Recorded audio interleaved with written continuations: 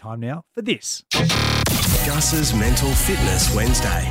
Yeah, this is the moment we all get together and speak a little bit about mental fitness. People call it mental health, but we know that's got a bad rap, so we're trying to put a positive spin on the emotional muscles, the invisible muscles, the ones in our heads that can be so powerful. And today, boys, it's all about kindness, and a couple of reasons for that. Obviously, Valentine's Day, but also there's a lot of kindness that does go on in this world, but we don't necessarily focus too much on it. We actually focus more on the negative stuff. So it's really nice to actually, shine a bit of a light on it. So a couple of things have happened in my world. Firstly, kindness. The definition of it is the quality of being friendly, generous and considerate, you're selfless and you're compassionate.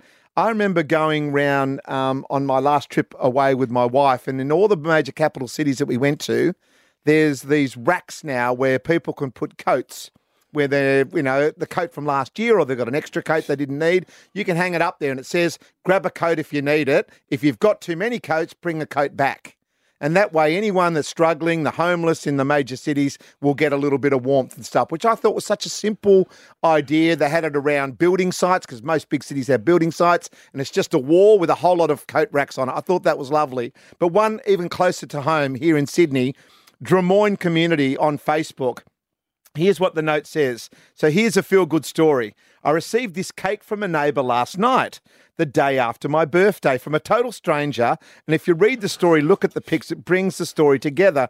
Basically, the bloke who was a local baker was walking past that person's house. There was lots of lovely roses there in her front garden. It made the guy inspired enough to do a rose cake, which he did, and he made an extra one and dropped it into the lady and say, you don't know me, but you inspired me to do this particular cake. And it just and it fills my heart that we do talk about negative stuff quite a bit, because that's in the news.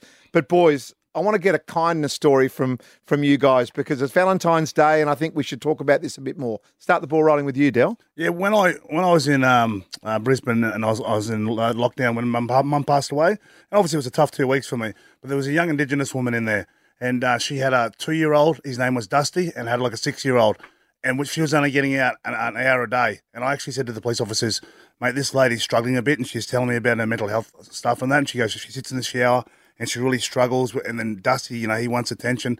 Anyway, so then they allowed us to be out a bit longer, and then I had a day to go to get out, and then it sounds like I had a day to get out, and I said, how are you going? She goes, going okay, but she goes, I'm just waiting for my payment to go in so I can get some food and that for the kids, and then, get a packet of smokes. And so in my head, I'm thinking, I've been through this with my family and that, so when my mate came to pick me up to take me to a long lunch, because I still had 3 days before I had to say goodbye to Mum, and I said, mate, I need to go to Coles first.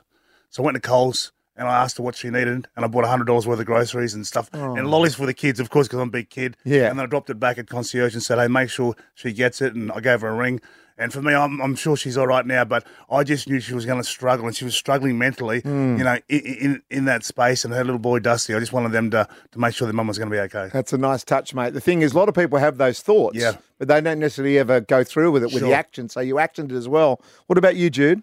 Well, I look back at my old grandfather. He's late now. He's well past. He died at the age of 96. He left school at the tender age of about 13, but he ended up being self-taught. He wrote poetry and stuff, and one of his favourite poets was Adam Lindsay Gordon, and this one he always used to repeat to me. He said, life is mostly froth and bubble. Two things stand like stone, kindness in another's trouble and courage in one's own. And he always just used to say, you know what, you're going to go through some tough times, stand up when that happens.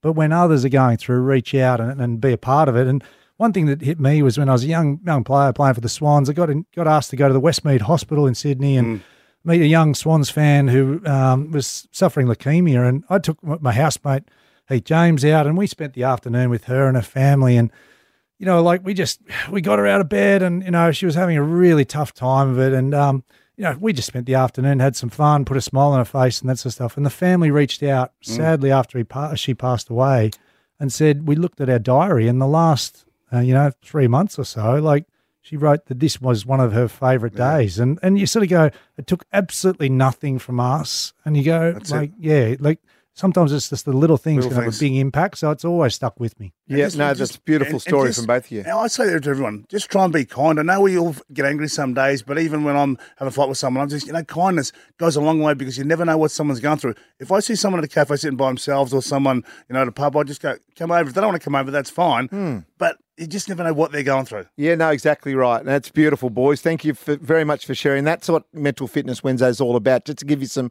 tips and tricks to perhaps be that little bit kinder.